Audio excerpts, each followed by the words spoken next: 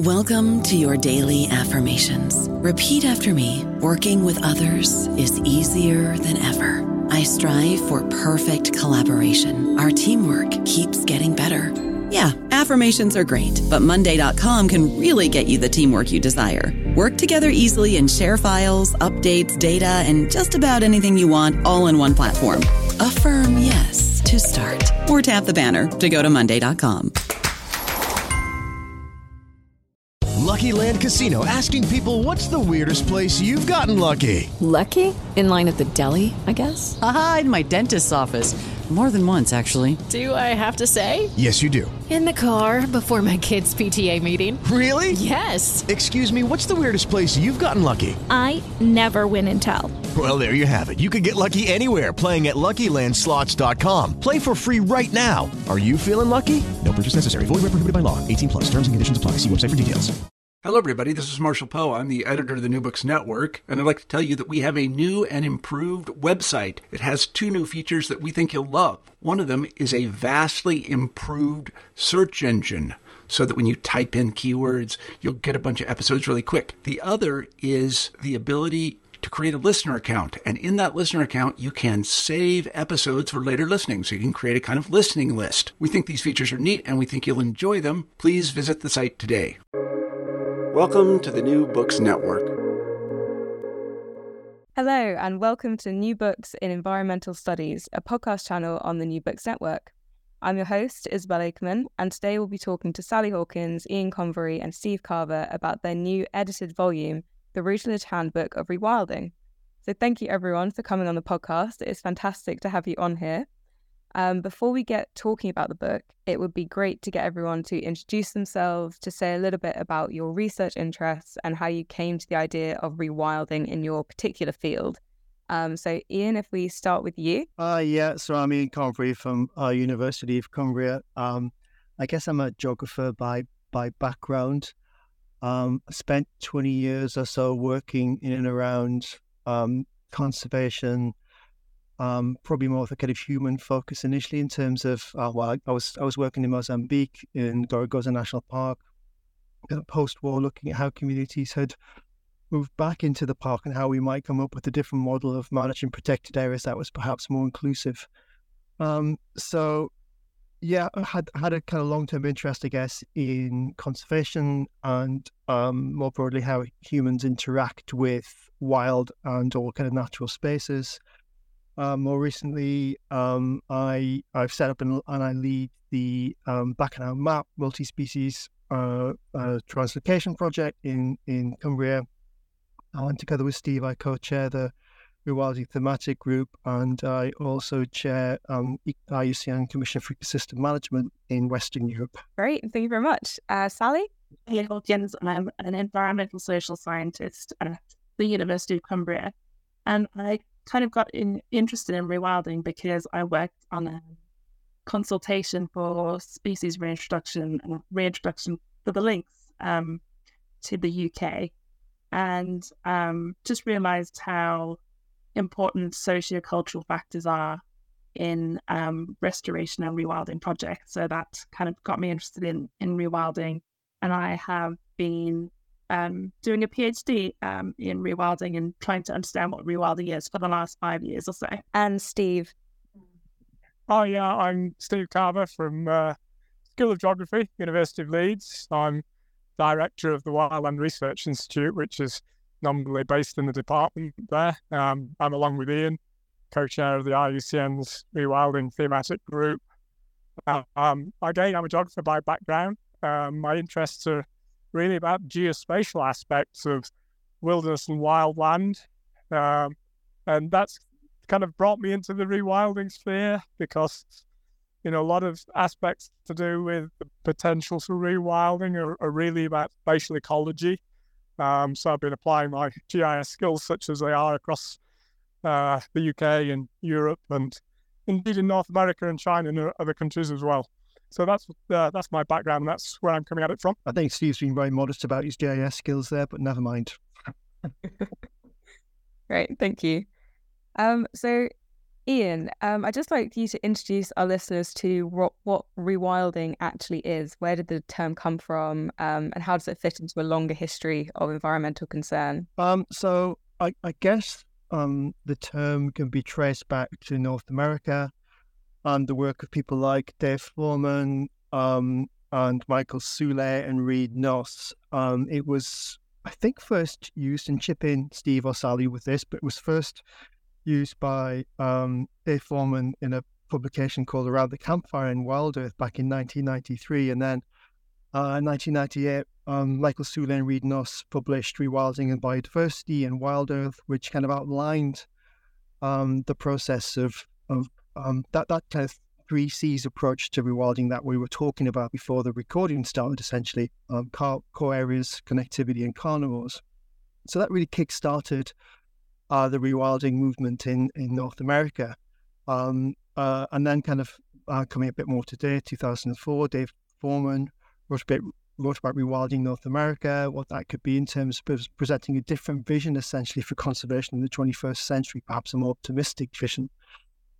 So yeah, that the roots of rewilding are essentially North American in origin, and it's probably as good to say what rewilding isn't as much as it is to say what rewilding is. So because there's so many fallacies out there in terms of what rewilding is or what people think rewilding is trying to do. So, it's not about trying to recreate ecosystems from thousands of years ago.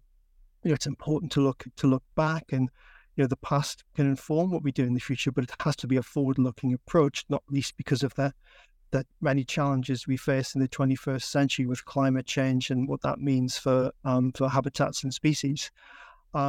It's not about trying to rewild everywhere. That is just nonsense. It's about, it should always be a niche concept.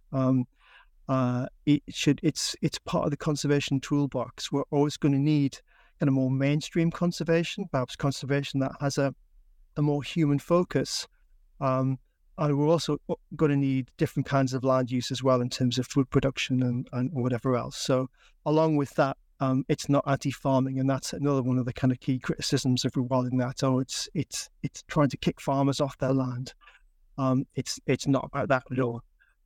There's also a criticism that it's anti-people. And again, that isn't the case. I think there's a strong argument that rewilding, particularly in a UK and European context, came out of environmental philosophy and a view really that we need to have a different approach to our relationship with nature. We need to move beyond the kind of human-nature dualism and take a more ecocentric view in terms of how humans fit into the live with other species on the planet.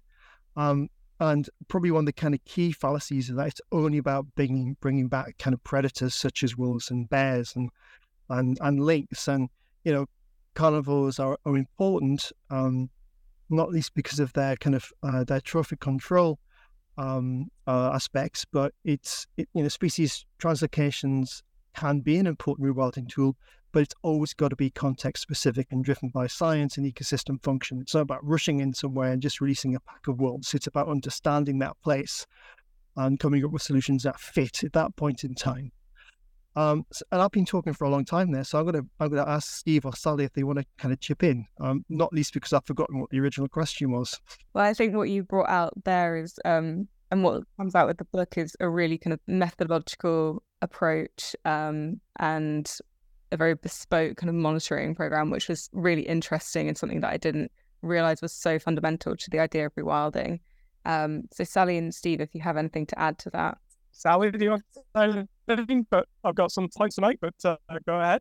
Just to add, I guess that I think rewilding, I think Ian might have mentioned it, but rewilding is fundamentally about questioning human control and dominance in landscapes in the Anthropocene, and figuring out how we can create this paradigm shift, because it is visionary, but while working in the current paradigm. So being pragmatic while trying to achieve transformational change. Yeah, that's really good, Sally. A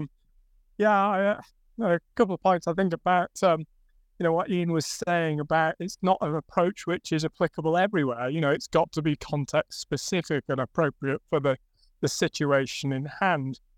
And there is this temptation to call, all kinds of conservation which are tempting to make things just a little bit wilder, by, whether that's restoring habitats or reinstating, lost species or whatever. There's a temptation to call that rewilding. And I think that loses something of the fundamental ethos of rewilding, which is putting, instead of us as humans controlling ecosystems and habitats through this process of ecological restoration and management, is giving nature the space and the time to dictate its own trajectories and outcomes.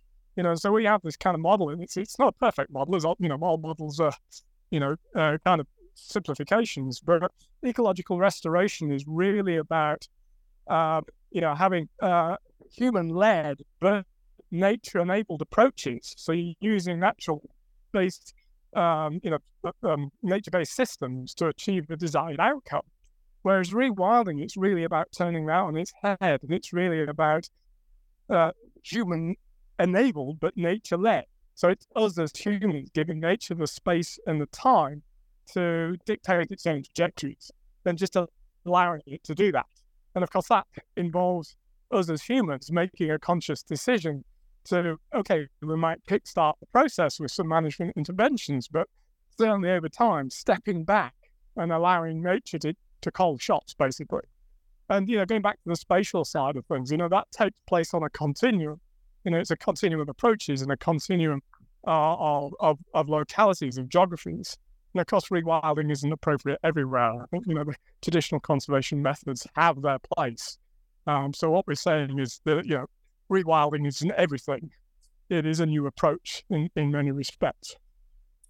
And I think, I think they're really important points, Stephen. I think that the point you made about it offering a different view of conservation and an approach which was kind of rooted in ecocentrism, that was really kind of what was put forward by Michael Soule, Reed and State Forum. I think they were experienced conservationists, and they just recognized that actually conservation is rooted in an anthropocentric worldview, and that in itself can be part of the problem sometimes. And we need to step outside of that and just look at what we're doing differently and take a longer term perspective and a bigger scale perspective in terms of our interactions and our interventions in conservation and rewilding. Brilliant.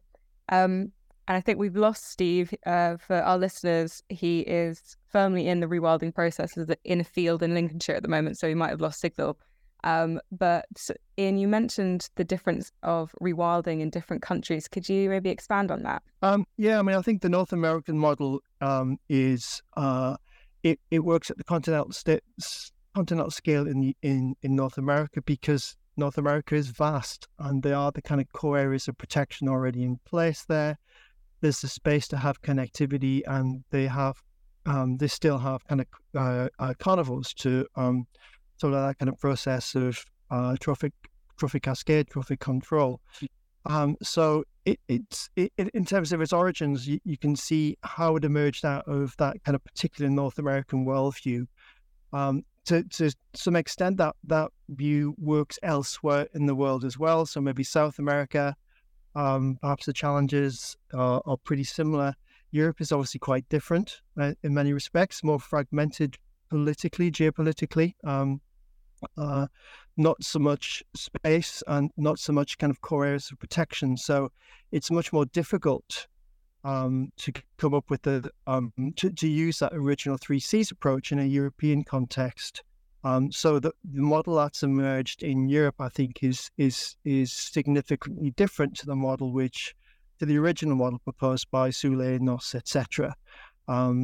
It takes a more herbivore focused approach. It takes a more human-centric focused approach. Brilliant. So we've got a bit of an idea of what rewilding is and how it's thought of in different countries around the world. Can we talk about the book itself? What did you want to do with this edited volume? Why does rewilding as an idea need this edited book that kind of touches upon political, social, economic ideas, as well as the theoretical and the practical. Yeah, so our idea really was to talk about and consider rewilding and the real complexity of rewilding, as has been demonstrated by our explanations of rewilding on this call prior to this. But there was a need, we identified a need to kind of have this edited volume that can provide a basis from which we can then take rewilding forward. So to consider where we are at right now and find some of the remaining conflicts and debates in rewilding, challenge the concept from different disciplines as well. I think that was really key for us because rewilding is such a complex and interdisciplinary subject. So we invited people from various disciplines to consider rewilding, not just in terms of ecological rewilding, but also some of the cultural changes that we talked about in terms of that paradigm shift. Brilliant. And what did you want to include? What had to be left out of the books? And what are the kind of principles of rewilding that the book is based around? Gosh, what had to be left out of the book? I think we scratched the surface with rewilding in many respects, and we could probably work on a couple more volumes of a rewilding handbook, particularly in terms, I think, just reflecting rewilding experiences globally and picking up your question before, Isabel. What does it mean in different contexts and different socio-ecological contexts? And it's a Western term. It's emerged from kind of a Western way of thinking, and the term is meaningless if you use it in different contexts globally. So if you're talking to indigenous peoples in different places around the world, rewilding isn't going to make a whole lot of sense. And it's easy, I think, to over-romanticize perhaps this concept of indigenous knowledge and indigenous practice. But if we take that kind of high-level view, that there is or tends to be a more ecocentric, more connected view of how humans exist with nature, something that perhaps we've lost in a Western context. So I think having a better understanding of rewilding in different contexts is something that we would probably like to follow up in a revised edition or a second volume. Given that rewilding is so complex, I think there's probably quite a lot that we haven't covered, but we've used case studies. So we have a case study, for example, looking at a project in North America, one in Nepal, one in Mozambique, and one in Scotland. And then we also look at it from different kind of subjective or some disciplinary perspectives. So looking at mycology, for example, or rewilding and human health, rewilding and how it kind of relates to trade and human conflict, and rewilding of schools and education. And then also kind of how would rewilding look in the context of recreation and adventure travel. So these are kind of different perspectives on what rewilding could do in different contexts. But there's probably a lot that we've also left out, like the economics of rewilding is a subject that we haven't tackled too fully in the volume, but something that's really key and a question that always comes up is how do we fund rewilding projects? Yeah. And I think also how do we respond to other conservation initiatives such as nature-based solutions or perhaps natural capital, which take a more values-based approach, particularly I think when those values can be reduced to financial values. That presents, I think, some challenges for how you might apply rewilding and how you align rewilding with those sorts of ideas. So I think they're absolutely concepts that we're interested in exploring in another book, but also I think in terms of our role with the rewilding thematic group as well. I think, Isabel, you asked me a follow-up to that, which was to say a little bit about the principles. Is that right? Yeah, that's right. So maybe before we get to the principles, but perhaps we should say a little bit about what rewilding is and how we've defined it for the book, but kind of more broadly for the ICN Rewilding thematic group. So we talk about rewilding, or the goals of rewilding, as being a focus on the restoration of functioning native ecosystems, complete with fully occupied trophic levels, which the implication of that is, of course, that includes carnivore species that are nature-led rather than human-led. So this idea that it's reducing or taking away human control across a range of different landscape scales. So inherent in that, I guess, is the idea that rewilded ecosystems should be self-sustaining with no or minimum kind of intervention management from humans. So that idea, I guess, of demanaging, moving from restoration through to rewilding, where you reduce interventions over time.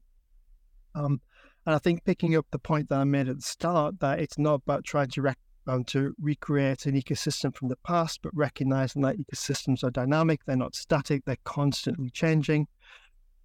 So it's the process really of rebuilding native ecosystems, usually after major human disturbance, and that can be some kind of catastrophic event, it can be war, it can be a whole range of different things, in order to create a complete functioning food web, again at all trophic levels, that's sustainable and resilient. So again, chip in, Sally, but I think that's our definition of rewilding. I don't know if you want to talk through the principles, or start to talk through the principles, Sally. I don't know about you, but I'm very busy and I don't have a lot of time to cook. That's why I subscribe to Factor. Eating better is easy with Factor's delicious, ready-to-eat meals. Every fresh, never frozen meal is chef-crafted, dietitian approved, and ready to go in just 2 minutes. You'll have over 35 different options to choose from every week, including Calorie Smart, Protein Plus, and Keto. These are 2-minute meals. Factor meals are ready to eat and heat, so there's no prepping, cooking, or cleanup needed. They're flexible for your schedule. Get as much or as little as you need by choosing your meals every week. Factor's the perfect solution if you're looking for fast, premium options with no cooking required. Sign up and save. We've done the math, and this is important. Factor is less expensive than takeout, and every meal is dietitian approved to be nutritious and delicious. Head to factormeals.com/NBN50 and use code NBN50 to get 50% off. That's code NBN50 at factormeals.com/NBN50 to get 50% off. So the principles really were to help to guide rewilding practice. And we looked at kind of different approaches. I mean, there's, as we've discussed, a lot of different approaches to rewilding have emerged across the world, responding to different contexts. So it was important for us that principles aren't prescriptive about how rewilding is done, but rather, or what interventions are used in rewilding, I should say, but rather kind of the principles that underpin rewilding practice.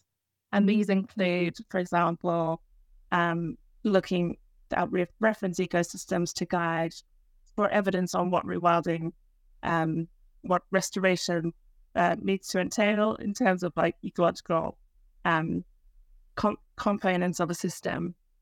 Being inclusive and collaborative, and drawing on knowledge, not just from traditional scientific knowledge, but other types of knowledge and local knowledge, traditional ecological knowledge. I'm trying to think of all the principles now, Steve, but I can't.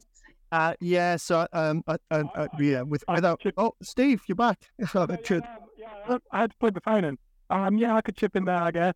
I think, as Sally was saying, leading on from, those principles 6 and 7, which look at community involvement and public acceptance and use of traditional and ecological knowledge in there, not just, sort of scientific approaches, but also then, kind of moving on from that is, a key thing about rewilding is recognizing the intrinsic value of wild nature, and if rewilding is dependent wholly on getting some economic return or human benefit from it, then I think that's missing the point somehow. And so that's one of the key principles that we, really do stand by, is that, why are we doing this? Well, we're doing this not just for us, for the benefit of wild nature and recognizing its intrinsic value.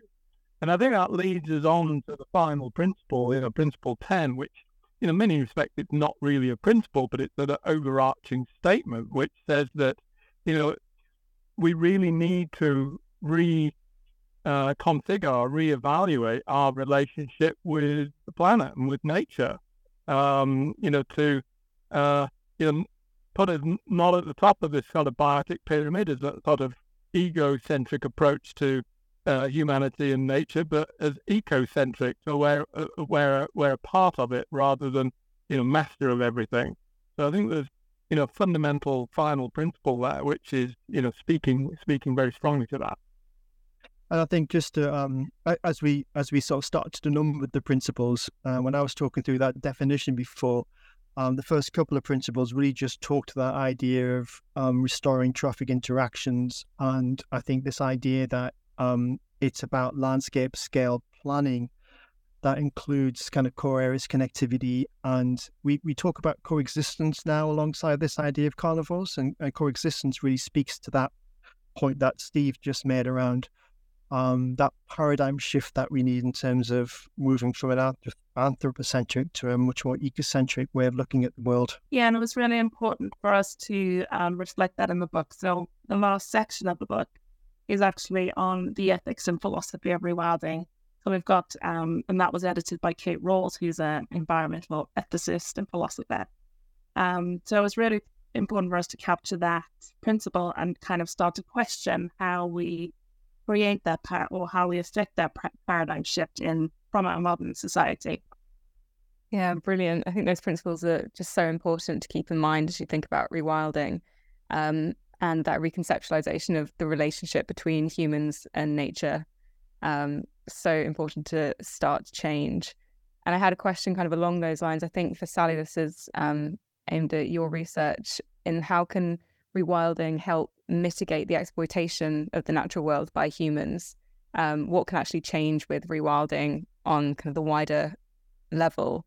And also, I guess, generally for all of you, what can individuals do to help the Rewild campaign? Yeah, so my research has looked at rewilding from kind of 3 points of view. Why change is needed in terms of rewilding. What change is rewilding looking to create, and how that's done. And when you look at the drivers of rewilding, so why change is necessary, it's really common across the data I've been looking at to identify these kind of causes and effects leading up to the Anthropocene, which I kind of collectively termed de-wilding. And these include things like, obviously, escalating human influence, ecological degradation over time, colonialism, cultural hegemony and knowledge hegemony, and just creating this kind of vicious cycle, if you like, of de-wilding. And that includes kind of cultural and ecological issues. So in response to that, rewilding is really about creating this virtuous cycle towards a more sustainable and resilient system. So rewilding is not just about ecological restoration, but it's about trying to create the conditions where it becomes sustainable, and so that entails cultural change as well in many instances. So yeah, rewilding is not just about trying to achieve this vision overnight. That's impossible. So even though it has these very kind of transformative, very bold visions, it's impossible to achieve overnight. So it's really about trying to kind of work iteratively in a stepwise approach to affect this virtuous cycle towards a wilder future. Brilliant. And what I loved about the book as well was that you all brought in a lot of case studies from all over the world, which you've already kind of mentioned briefly, to demonstrate how it plays out in practice. And I've just finished reading Wilding by Isabella Tree, which comes into the book, and there's a good critical analysis of it. So I was hoping that maybe we could talk about one or two of the case studies and how you determine success and failure in these rewilding campaigns. Is that one the rest of me? Yeah, Steve's book. I don't know. I've been quite critical of some of these projects in the past, and Ian and I wrote a piece for British Wildlife magazine fairly recently, which was really discussing the role of the fence. And the fence is a physical barrier to species movement. And so you get projects like the Rewilding in the Netherlands, which is quite often held up as an example of rewilding in a relatively densely populated country to show what the art of the possible. But of course, they've had real difficulties with too many large herbivores breeding very successfully in that landscape, which is an enclosed landscape, and it's got a fence around it. And of course, during series of really harsh winters, there was mass die-off of those animals because they were starving to death. It's simply because they couldn't move, and that goes back to the roots of, the rewilding model of, the cause, corridors, and carnivores model, the 3 Cs, and there you had a situation. It was, labeled a rewilding project, but it was an enclosed landscape, only about 5,000 hectares, with no carnivores in it, and a lot of herbivores. So there was no connectivity and there was no carnivores. So there was just this isolated core. And so that, it was doomed to failure from the start in many respects. There was a plan to reconnect it to, some of the other large natural areas in the Netherlands, like the Rewilding, with this corridor called the Oosterwold, but politics and planning got in the way, and that never really happened. So the fence is both a barrier and a management tool, and I think in small landscapes, in heavily managed landscapes like we see in Europe, then that really has to be carefully addressed. I think I'll shut up now, but I think there are some real problems that need to be addressed in that corridors, carnivores model.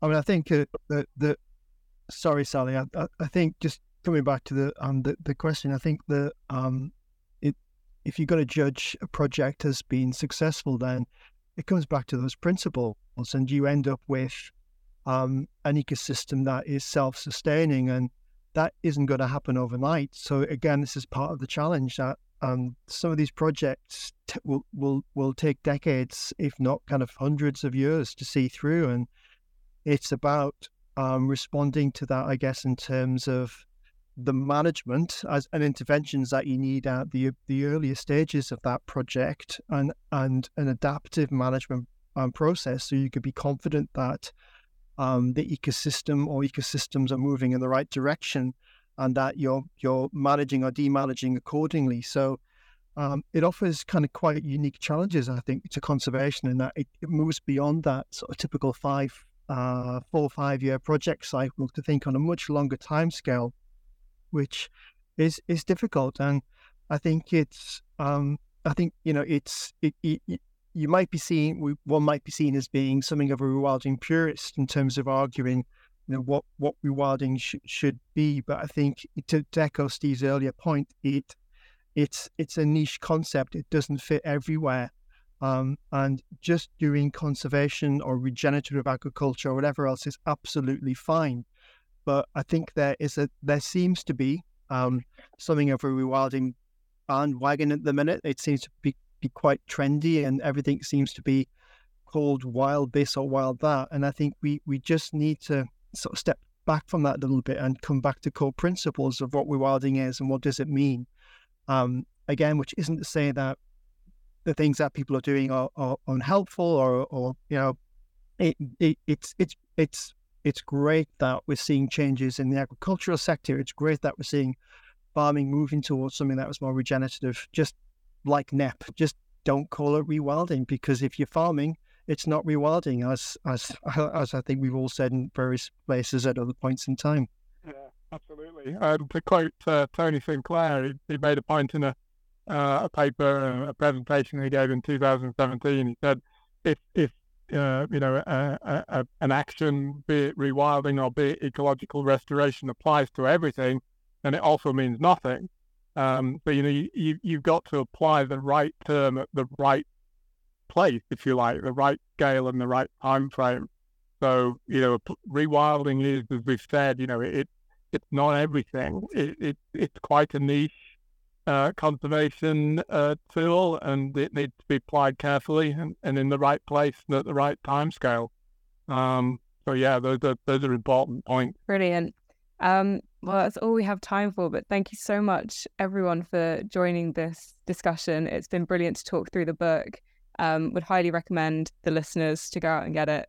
They want to really understand this very, very important concept. So thank you so much for joining. Okay, thanks for having us. Thanks ever so much.